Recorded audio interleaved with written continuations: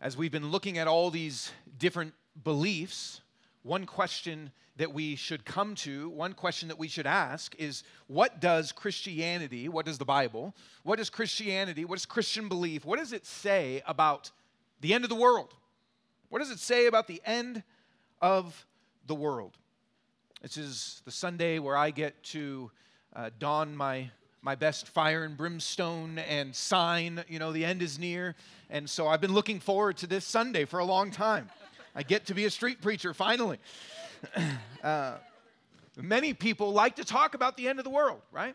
And there's a lot of conversation about the end of the world. Some of you probably like movies that have to do with the end of the world, whether that's kind of Hunger Games type stuff or Mad Max kind of stuff, those apocalyptic, the end of the world, what's it going to be like, what's it going to look like? And some of you, as we look around the world, it might feel like, is this the end? You look at wars, look at sickness and disease, look at shootings, we look at the way that the culture goes. Sometimes, maybe for some of you, look at different climate things and wonder, and sometimes there's a whole branch of movies of the end of the world in a climate sense. And we can wonder, is this the end of the world? What are we supposed to think about the end of the world? What does the Bible say about the end of the world? Some of you may fear that. Some of you may fear this feels like it's the end, and it might bring up fear. Some of you maybe don't really even care. Just like, whatever. Maybe it's the end. Maybe it's not the end. Who cares? Some of you maybe just ignore all that stuff and just live your life and do your thing. And none of those responses, whether that's fear or ignoring or apathy, none of those is what the Bible actually calls us to. The Bible says we should be thinking about the end of the world. The Bible speaks about the end of the world often. So what do we need to know about the end of the world? What do we need to know about what Christian belief says about the end of the world? If you don't know the end, it's hard to know how you should live now. If you don't know what the end is going to be like, it's hard to know what the present should be like. How the end is should inform how the present is. Even, I'll just give you an imperfect analogy, but when you think about watching a game, maybe you're watching a football game, and you don't know exactly how it's going to end. You don't necessarily know who's going to win. You don't necessarily know who's going to lose. You know if it's the Broncos, they're going to lose, but you don't necessarily know how it's going to go. You don't know sadly, it's true, right?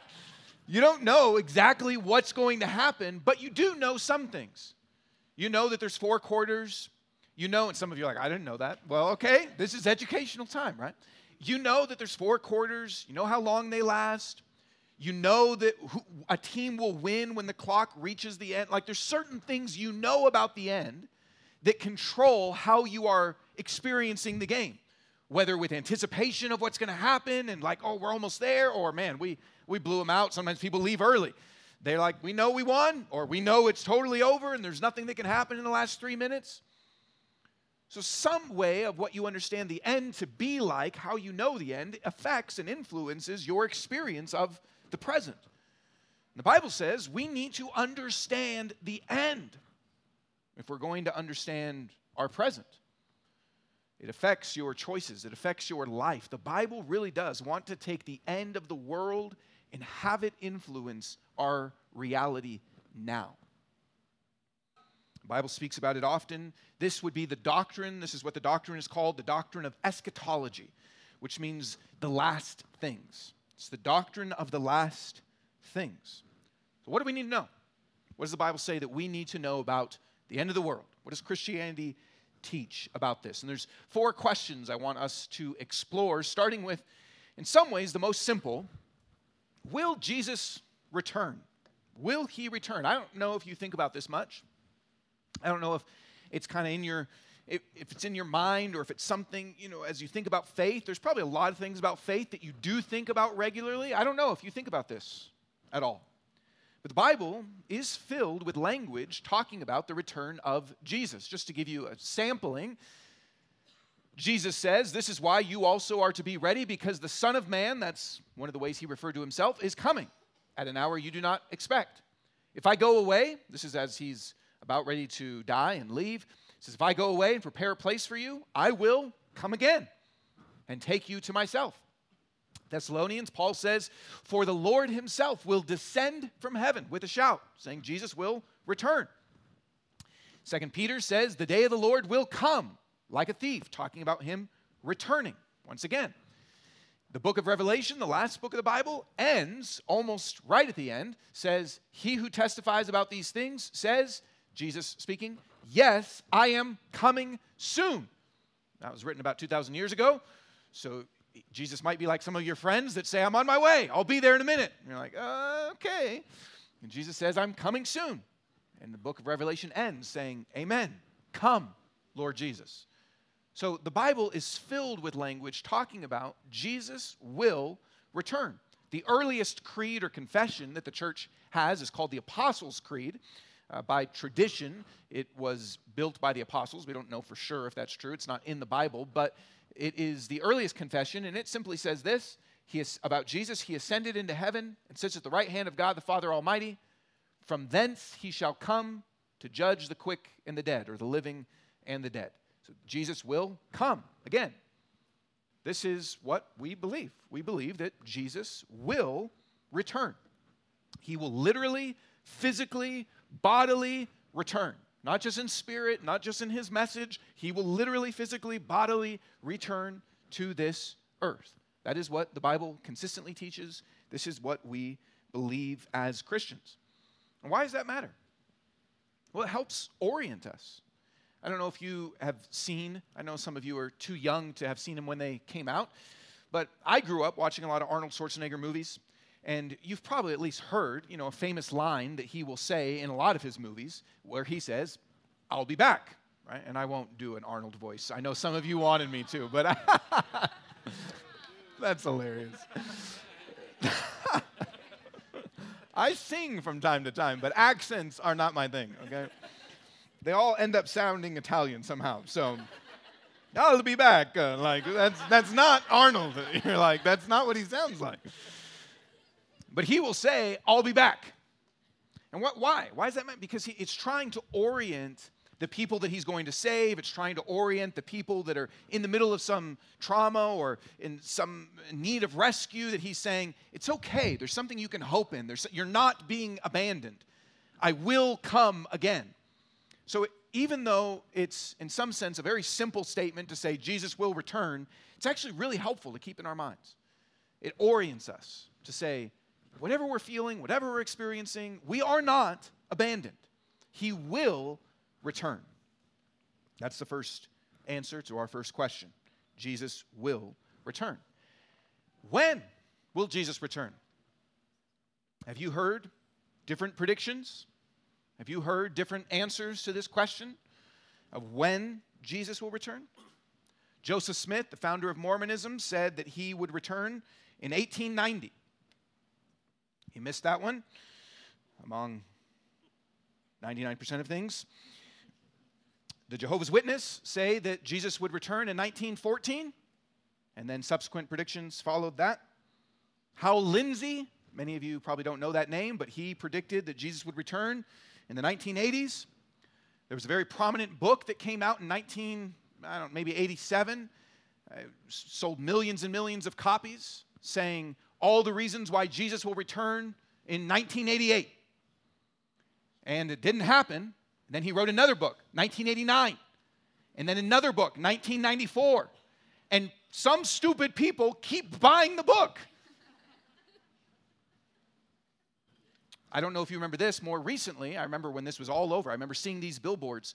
In 2011, a man named Harold Camping said Judgment Day would come. This was, not that long ago. I don't know if these were all over. Millions and millions of dollars. People sold their homes, pulled their kids out of school. The Bible guarantees it. By the way, this was his second prediction. He also predicted in 94. Tons of predictions of when Jesus will return. Isaac Newton, by the way, predicted that Jesus would return in the year 2060. So at least he had the wisdom to set it way far out from when he was living. No one could prove him wrong, in his lifetime. It's like, I got gravity right. I think I might get this one right. As a kid, I was around this kind of teaching all the time. I remember being in churches and having speakers come and talk about when Jesus was going to return. I remember one lady in particular talking about when Jesus was going to return, and then something about barley. I don't remember I just remember we were supposed to eat barley, and Jesus was coming back in 1999. And I was a kid, so I don't remember the connection, but maybe not enough people ate barley. What does Jesus say? When will Jesus return? You want to know what Jesus says? This is very important. Here's what Jesus says.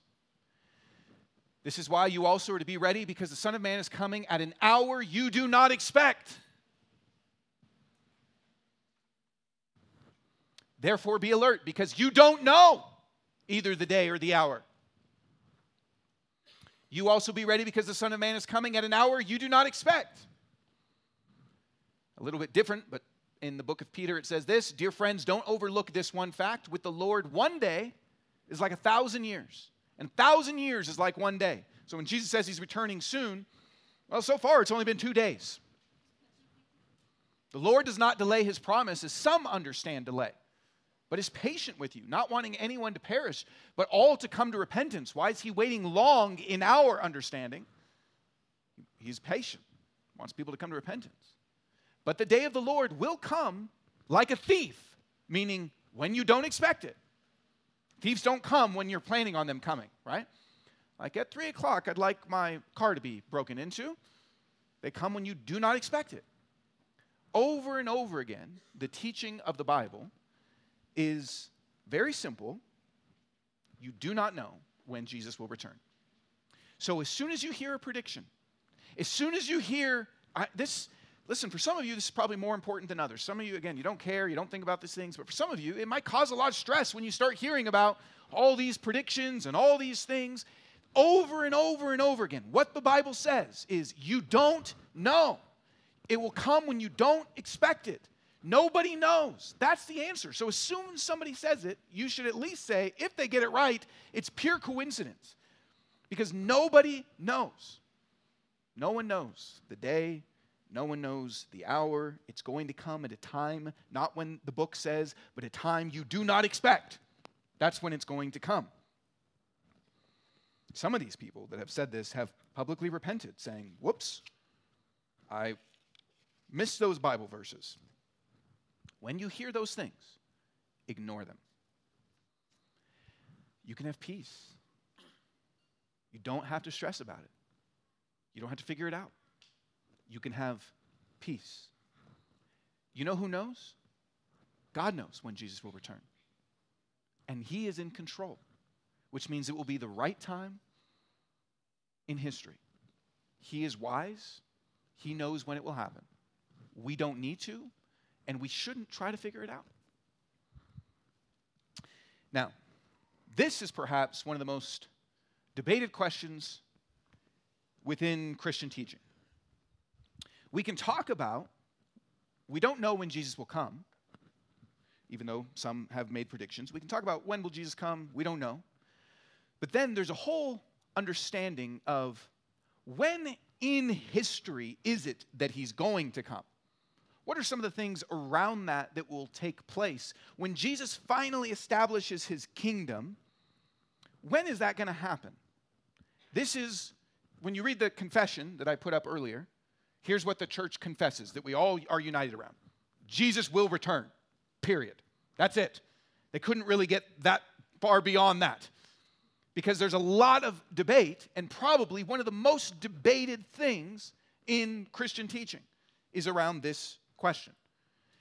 And so when I answer this question, not definitively, just as a heads up, but when I answer this question, it's going to be a little bit educational, in the sense that I want to give you an overview of the various things that are out there, but at the end, I'm not going to settle on something. And you should just know it is one of the most debated things, and that's okay.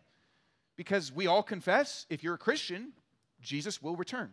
He will return to judge the living and the dead, or the quick and the dead. That's what the creed says. That's what we believe. That's what all Christians should believe. If you don't believe that, that's outside of what biblical Christianity is. That's what we believe. When exactly that's going to happen, how and what place that happens, there's a lot of debate around it. There's a lot of things in the Bible that are very clear. And then there's some things in the Bible that we say we got to hold it with an open hand. We're not exactly sure. We know he will return, but when and exactly what that looks like, not sure. So I want to give you one of the key passages that people look to about this, and then give you the various views, just so you can at least know what they are, and I'll weight on some of them a little heavier. So, when will Jesus' kingdom come, or what is often referred to as the millennium, the 1,000-year, whether literal or metaphorical, the 1,000-year reign? When will this happen? One of the key passages, there's 3/4 main views around this. Here is the passage that a lot of the debate is around. Okay? So here's the passage, Revelation 20. Of course, it's in Revelation. There's, a lot of debate. Then I saw an angel coming down from heaven, holding the key to the abyss and a great chain in his hand. He seized the dragon, Satan, that ancient serpent who is the devil and Satan, and bound him for 1,000 years. He threw him into the abyss, closed it, and put a seal on it, so that he would no longer deceive the nations until the 1,000 years were completed. After that, he must be released for a short time. Then I saw thrones and people seated on them who were given authority to judge. I also saw the souls of those who had been beheaded because of their testimony about Jesus and because of the word of God, who had not worshipped the beast or his image, and who had not accepted the mark on their foreheads or their hands. This is where you get the idea of the mark of the beast. They came to life and reigned with Christ for 1,000 years. The rest of the dead did not come to life until the 1,000 years were completed. This is the first resurrection. Blessed and holy is the one who shares in the first resurrection. The second death has no power over them, but they will be priests of God and of Christ, and they will reign with him, that's that kingdom language, for 1,000 years. Keeps repeating this 1,000 years, 1,000 years. When the 1,000 years are completed, Satan will be released from his prison and will go out to deceive the nations at the four corners of the earth, Gog and Magog, to gather them for battle. Their number is like the sand of the sea. They came up across the breadth of the earth and surrounded the encampment of the saints, the beloved city. Then fire came down from heaven and consumed them. The devil who deceived them was thrown into the lake of fire and sulfur, where the beast and the false prophet are, and they will be tormented day and night forever and ever. This is one of the passages that talks about the 1,000 years, the millennium, 1,000-year reign of Christ's kingdom. When is that going to happen? That is really what a lot of the hot debate is about. Whether you've heard this language or not before, when people talk about when's Jesus going to return, or Antichrist, or Mark of the Beast, a lot of that debate comes out of this as one of the central passages. So when is this going to happen? So let me give you the 4 views. The first one is what is called, this is from Wayne Grudem's systematic theology book, and he calls it pre-tribulational premillennialism, or dispensational millennialism, whatever. This is why nobody likes millennials. See, this is the problem. Another reason causes debate. Dispensational premillennialism. This got very popular in the 1830s. It really didn't exist before then. So I will present to you various views. This is the one that I would say I find very difficult to find any biblical warrant for, and that is one of the most popular views, and that many of us, if you've grown up in the church at all, or even just in America, have been influenced by. It's the view that they make movies about. It's the view that had a best-selling series of books, the Left Behind books, and it is the newest view in the 1830s that no one really believed before then, and a view that I would argue has the least biblical backing for. But many of you have probably been exposed to it. And here's what it says. That there is the church age, we're living in this now, when Jesus has established his church, and then there will be a rapture, that's where this language comes from, where people are sucked up into heaven, the catching up or rapture of believers to be with Jesus. Then there's 7 years in the middle, a tribulation, that has all sorts of horrible, evil things happening, Mark of the Beast, Antichrist, all sorts of things from the book of Revelation. Then Christ returns again. So there's really 2 returns of Jesus. There's an initial return of Jesus here to rapture, then another return here where he comes down. Then the 1,000-year reign, whether literal or metaphorical, takes place. And that's not the end. Non-Christians and everybody, they're still on the world.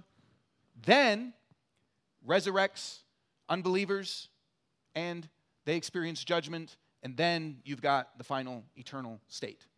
This is one of the most common views that exists. If you've ever heard anything about Mark of the Beast, Rapture, Antichrist, a lot of those things come from this view. This is the view that I grew up with as a kid, terrified of the rapture. Terrified. Will I be ready? Lots of Christian songs in the 80s and 90s talked about, I wish we'd all been ready. And it's terrifying. I would cry, and my older brother would put it on the radio, to make me cry and freak out. Like, am I going to be ready? And if any of you grew up during that time, you probably had some experience of coming home and your parents not being there and being like, the rapture happened. Oh, no, they're just in the bathroom, whatever. All sorts of crazy movies that came out in the 70s and all sorts of stuff. You can go look it up just for fun. It's pretty entertaining. I do not believe this. Again, this is the newest view that exists, and it's the view that I have to say has the least biblical warrant for it. Okay? If you want to talk about that later, I'm happy to. I just want to present you these views. The second view is what is called classical or historical premillennialism. This was the view that for a long time was probably most prominent in the early church. Many of the early church fathers would have espoused some form of this view, and it is similar, except that it's the church age happening, then a tribulation happens, meaning things get worse, persecution increases, possibly there is an antichrist, or maybe it's multiple antichrists, people that are against Jesus and his teaching, but it gets worse, and then it still shows this kind of rapture, but in quotations, but it's immediate. There's not a 7-year thing. It's believers are caught up with Jesus, and then Jesus comes. It's all kind of happens simultaneously. That Jesus returns to the earth, 1,000-year reign, and then the rest of this is the same. Ultimate judgment comes here. Many people believe this. This has biblical warrant. The author of this book that I've recommended, Systematic Theology, he would espouse this view, although understanding the ins and outs of the different views. So the key thing to understand in this view is that there's a church age and then things get worse. And then Jesus returns. That's what happens. It gets worse, Jesus returns. Another view called post-millennialism is that Jesus' kingdom comes after the millennium. So the church age happens, we're living in now. And then at some point, we experience the 1,000-year reign, the 1,000-year kingdom. But really what happens is we, as Christians, I'm saying we, we have the kingdom ready for Jesus when he comes back. So this view expects not things to get worse. It expects things to actually get better and better. It expects that there will be progress. It expects that when Jesus says, go into the world and make disciples of all the nations, that will be successful. That you will see lots and lots of progress that happens. That you will see more people come to Jesus. That you will not even just see people coming to Jesus just in an individual kind of way, but you'll see more and more Christian institutions and perhaps even government established where when Jesus returns, it's kind of like the kingdom is ready for him now. This is a view that was popular among many of the reformers, many of the Puritans. When you have times where the church is very successful in society, it makes sense. People are like, it's happening. So in the founding of America, and you've got Christian government, and when Constantine took over, and you start, persecution ends, and you start seeing all these things, people start to feel like, okay, yeah, this seems like this is going well. Then Jesus returns into a state that is good, not into a state that's bad. He returns into a state that's good. Resurrection of believers and unbelievers and judgment all happens, and then the eternal state. This would expect that during the millennium, there are still people that are not Christians. There's still people that resist Jesus, but it's less and less and less. It's more on the fringes because there's been wide success of the power of the gospel moving forward. And then the final view is what is called amillennialism.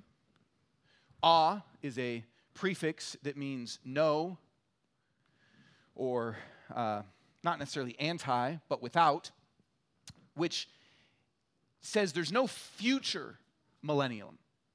but that right now, within the church age, the millennium is happening. That the millennium is happening in heaven currently with the saints that have gone before us, with Christians that have gone before us, that they are currently experiencing this millennium period, this 1,000-year reign in heaven. They're experiencing his rule there now. And this view would expect that things will get better on this earth before Jesus returns, and they will get worse. Both will happen simultaneously. You will see the progress of the gospel moving forward in some pockets, and you'll see lots of persecution and resistance in other pockets. Jesus rules now in heaven simultaneously with the church age. This view, like postmillennialism, believes that lots of the prophecies in the Bible that talk about the end of the world have already been fulfilled. That many of them happened in the year 70, AD 70, with the destruction of the Jerusalem temple. So a lot of the things that talk about kind of the end and signs and antichrists, it has more to do with things that already happened in the past. It has to do with Nero and Rome, and a lot of the mark of the beast is really about Nero and Rome, persecution that people were experiencing at that point. So both postmillennialism and amillennialism have that in common. That much of Rome is either things that already took place or are patterns that continually take place.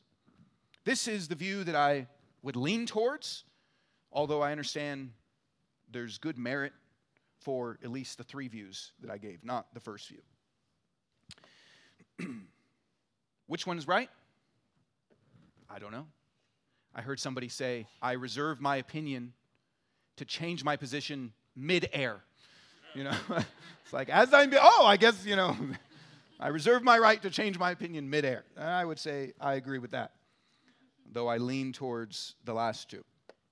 But we should have charity with those that believe what the creed says, which is Jesus is coming back. He's returning. And there's actually a lot of agreement among them.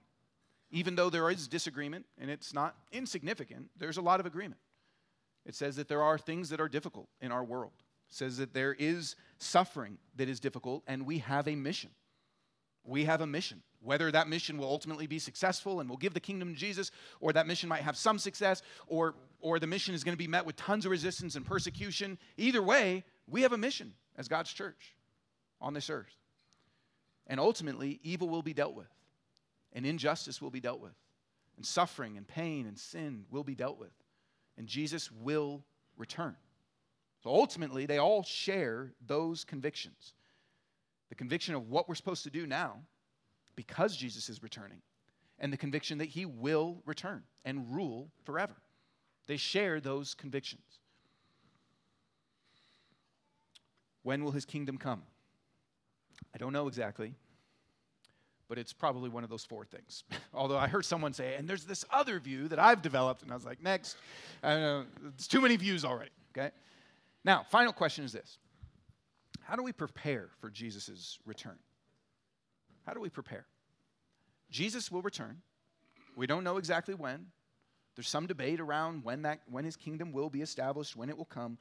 But how do we prepare for Jesus' return? Whatever view you hold, how do we prepare? And here's what happens. At times, we think life is short. At times, that comes to the forefront for various reasons in your life, right?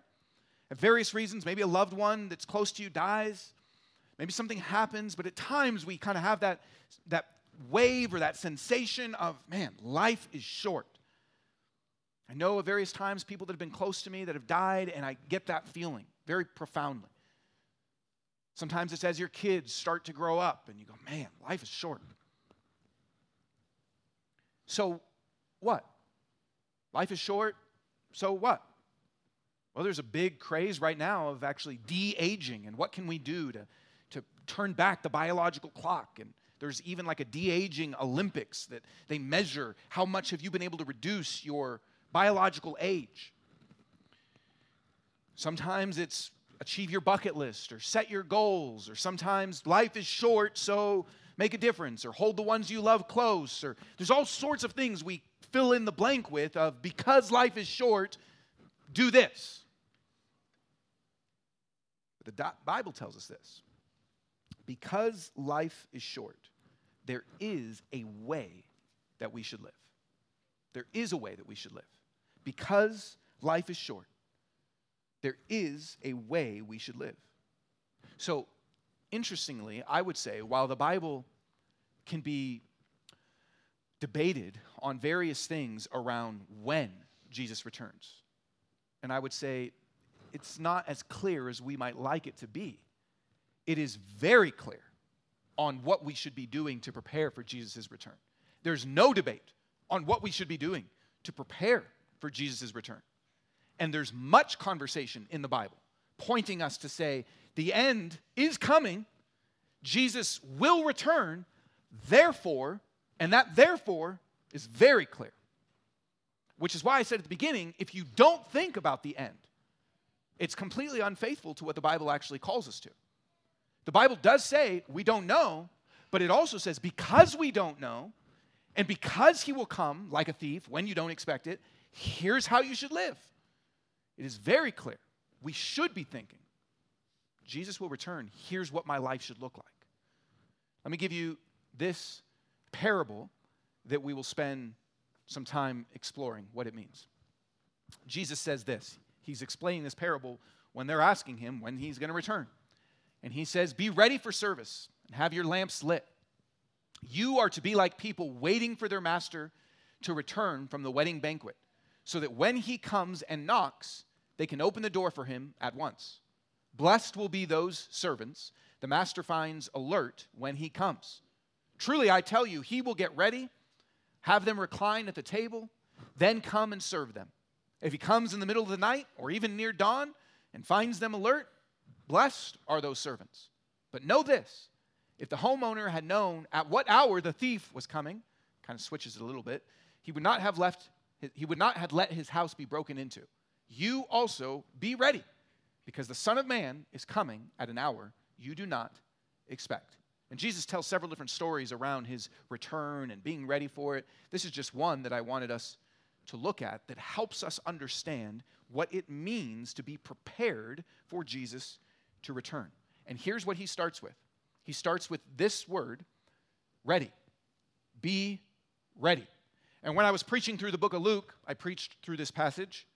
And that word, be ready, is literally gird up your loins. And loins would be a part of your body, lower. And to gird them up is to be prepared for battle. To gird up your loins means cinch everything up, get it tight, put your cup on, kind of is what it's saying. Okay, just not trying to, freak you out, but that's what Jesus says. Gird up your loins. Be ready. You don't do certain sports without getting all the gear on, right? You have to get the loins prepared. You have to be ready. He says, be ready, and he says he will find them alert. That is the first thing of what it means to be prepared for Jesus' return. Listen, Jesus knows our tendency. Just think about your own life. Would you say that your posture towards Jesus' return is loins girded? Would you say your posture is, I'm alert, I'm ready? Would you say that's how you think about your life right now?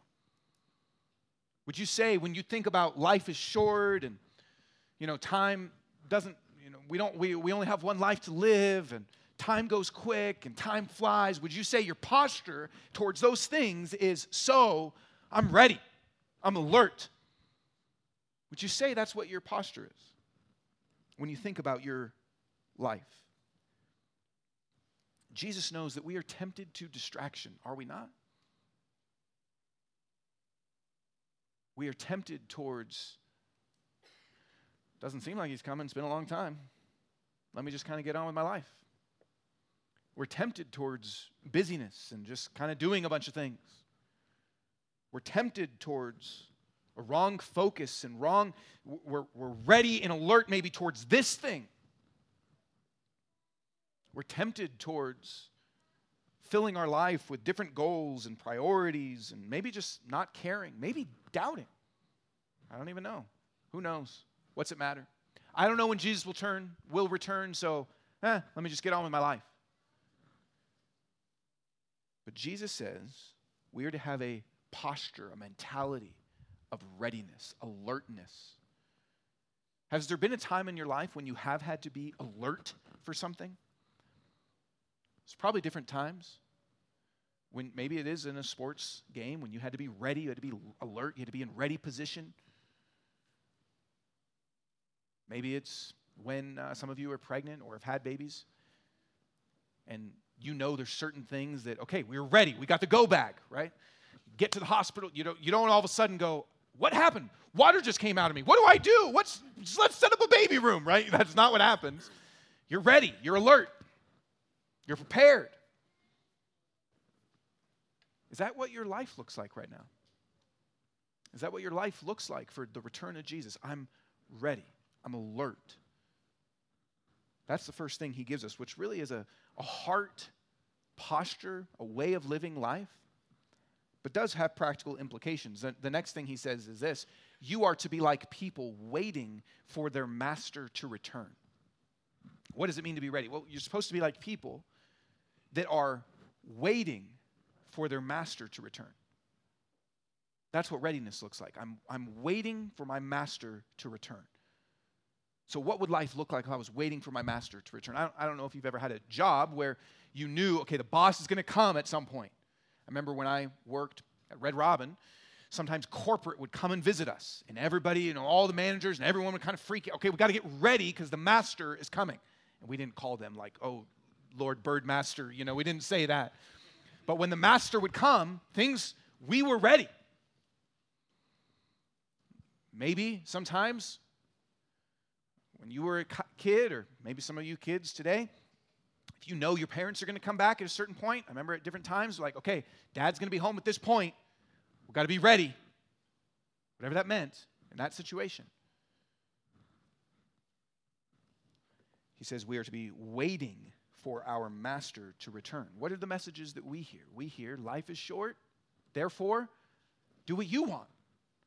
Life is short, so live your goals. Life is short, so be true to yourself. Life is short, so look inside and make the most of it. That's what we hear, right? Life is short, so look inside, think about you, make your dream board, make your plans, what do you want? Because life is short, where this is the opposite. Life is short, so be thinking about him. Not life is short, so what do you want? Life is short, what does your master want? That's a very different mentality from how we live right now. You will all die. That's next week's sermon. So if you want to be encouraged, same time next week. It'll be good. I'll tell you how to be ready for your death. Which we need to, I can't do next week's sermon, okay? But we will die. But so then what? Look inside and figure out how you, no. The Bible says time is short. And not just you will die, but because Jesus will return, what does the master want? Your life does not belong to you. Your life does not belong, our life is not our own. It belongs to him. He is our master. He is our king. He is our Lord. So we are to say, I need to be waiting.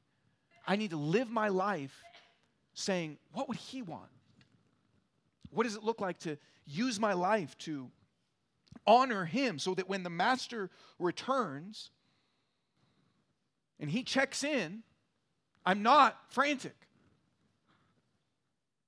The only way to do that is to actually learn what the master's will is. How can you be like people that are waiting for their master to return if you don't know what the master would want?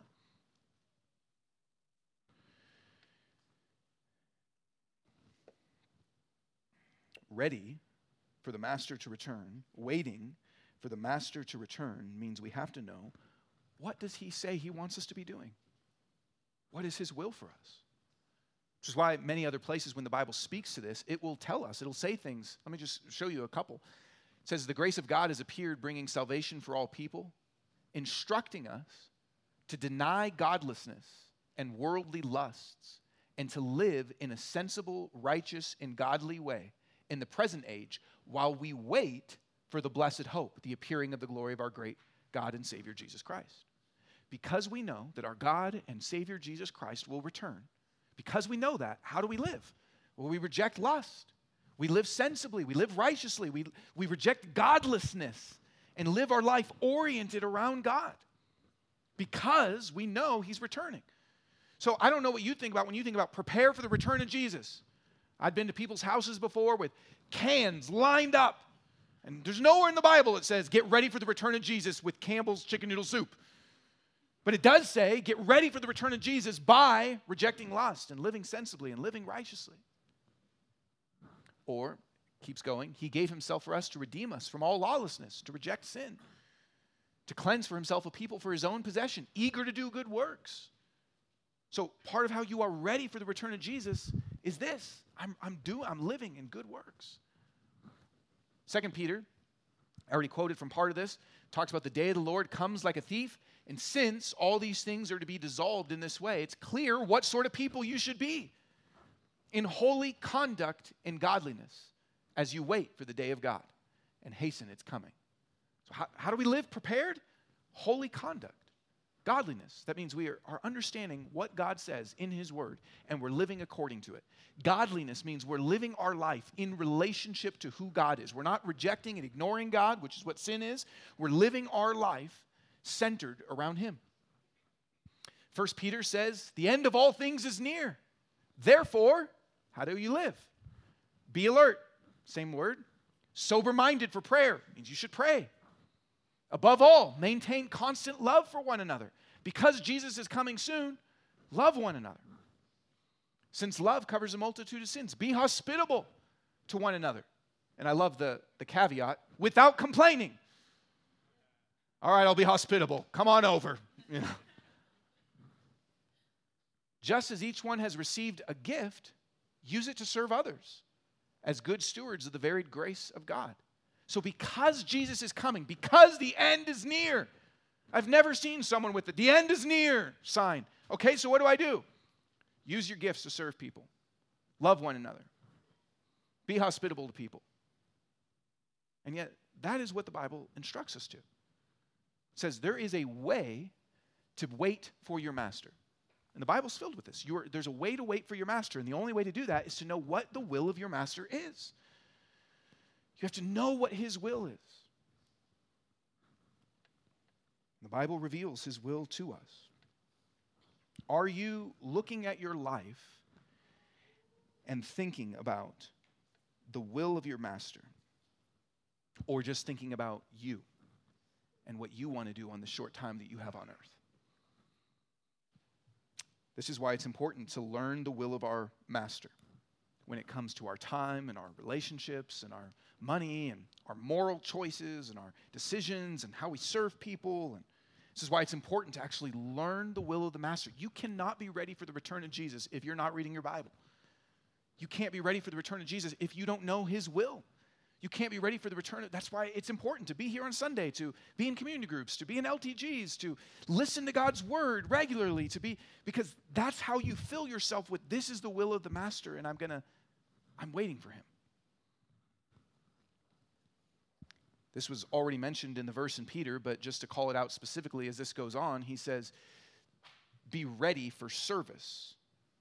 And says, blessed will be those servants. Blessed is the servant who the master finds doing his job. One of the ways that we prepare for the return of Jesus is, are you doing your job? Are you serving? Or do you view yourself as a servant? Oftentimes, even in the work world, when people are not watched, they just kind of do what they want to do. And Jesus says, you are a servant. Don't mistreat other people. Don't be lazy. Be ready for the master by serving. Which means this, your life matters. It means that part of the way you are ready for the return of Jesus is, am I serving in the way He has led me to serve? Am I doing my job? When Jesus returns, and if he were to do this, if He were to knock on the door and say, tell me about how you're serving, would you have answers? Or would you go, can you give me a week? How's it going with your family? How's it going with your kids? How's it going with your wife and your husband and your marriage and your church and your community group? How's it going in your community? How's it going? Are you doing your job? This is very different from how we normally govern our thinking around the time is near, the end is near. It isn't about us and our desires, but who Jesus is and what he says and what his will is and what he calls us to. So to live ready is to serve. And then the final piece, to live ready, to be prepared for his return, is really to have a joyful expectation. It says that when he returns, blessed will be the servants. Jesus will return, says he will get ready, have them recline at the table, and he will come and serve them. So when he returns, he's going to serve us. It's going to be good. It's not just he comes and he's kind of checking the list. He comes and he's going to serve us. We're going to experience something better than we have now. That's why it will be blessed when he comes back. If you are the faithful servant that loves your master and is waiting for him to return, when he comes, you're going to be blessed. He's going to come and actually serve. He's going to say, hey, everybody sit down at the table. I've prepared a feast for you. When he returns, it'll be a blessed day, which is why Paul says our citizenship is in heaven and we eagerly wait for a Savior, the Lord Jesus Christ. It will be a blessed day when he returns. Oftentimes, I feel like when it's conversation about Jesus returning, it's more of this terrifying day, which it is if you don't belong to him. But if you belong to him and you're a faithful servant, when he returns, it's the best day. Jesus is the best. And so when he returns, all that he is, all that we know him to be, we will get to experience that in full. I don't know, again, some of you might remember this, but greatest basketball player of all time. Not Kobe or LeBron, don't even go there. Michael Jordan, okay? Come at me if you got a problem, okay? So, greatest of all time, okay? That's why I stopped watching basketball after the Dream Team. What's left, Really, truly, come on. I remember loving him as a kid. Poster of him in my room. And then he left to play golf and baseball. There's a documentary called Space Jam all about this, okay? And then it was announced, and this is how they advertised it for those of you that were back. They announced it as the second coming, that he was going to return, the second coming. And, that's probably sacrilegious, but it was also, as a kid that grew up hearing about the second coming, was like, oh yes, the second coming of Jordan. And the reason that was so exciting is because everything awesome and amazing about Jordan, you were like, oh, that's going to come again. It's going to be blessed. Basketball will be blessed again. We'll get to experience again his greatness and his glory and all that he was able to do on the court. We'll get to see it again. Now, it was a big letdown, but it won't be like that with Jesus. The second coming is supposed to be this day that we eagerly await for because it will be blessed. Everything that Jesus is, all of his greatness and glory that was experienced on earth will be 10 times more, infinitely more. He will come and it will be a blessed day. So how do we prepare for his return? It's not enough to just say, I know he's returning. Yes, he is. But we need to prepare for his return. By being ready, by knowing the will of the master and living according to it, by serving, and by a joyful, eager expectation because of what it is that he will bring when he comes. Which means, as you are tempted in this world, use the return of Jesus to help your heart. As you're tempted in this world to go after all these things or focus on your own, remember who he is and let it free your heart from needing everything here.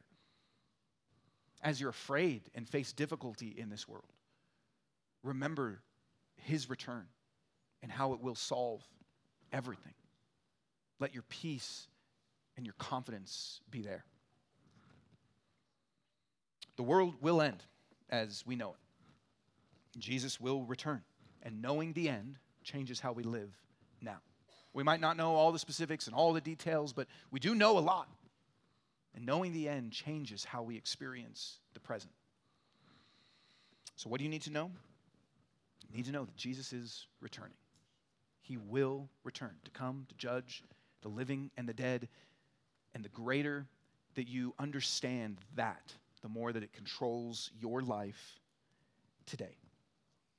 We're going to take communion in just a moment. And part of what we remember when we take communion is the death of Jesus on the cross, his body broken, his blood shed. But Jesus also said, do this in remembrance of me.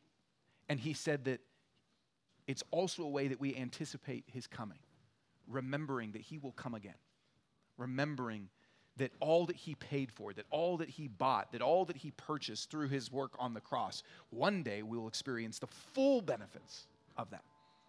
The payment has been paid, the victory has been won, and one day we'll fully experience all of that when he returns. We wait for that.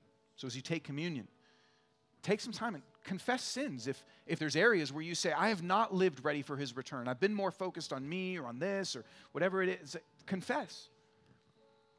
And remember, he forgives you. And know that he has promised to return. Ask him to help you live ready for that day, to give you the courage, the hope, the purpose now for that day. If you didn't grab a little communion cup on the way in and you're a Christian, grab one of those cups and take communion when you are ready. And then we will sing a few songs in response. I'll be in the back. I'd love to pray for anybody if they have needs for prayer for anything.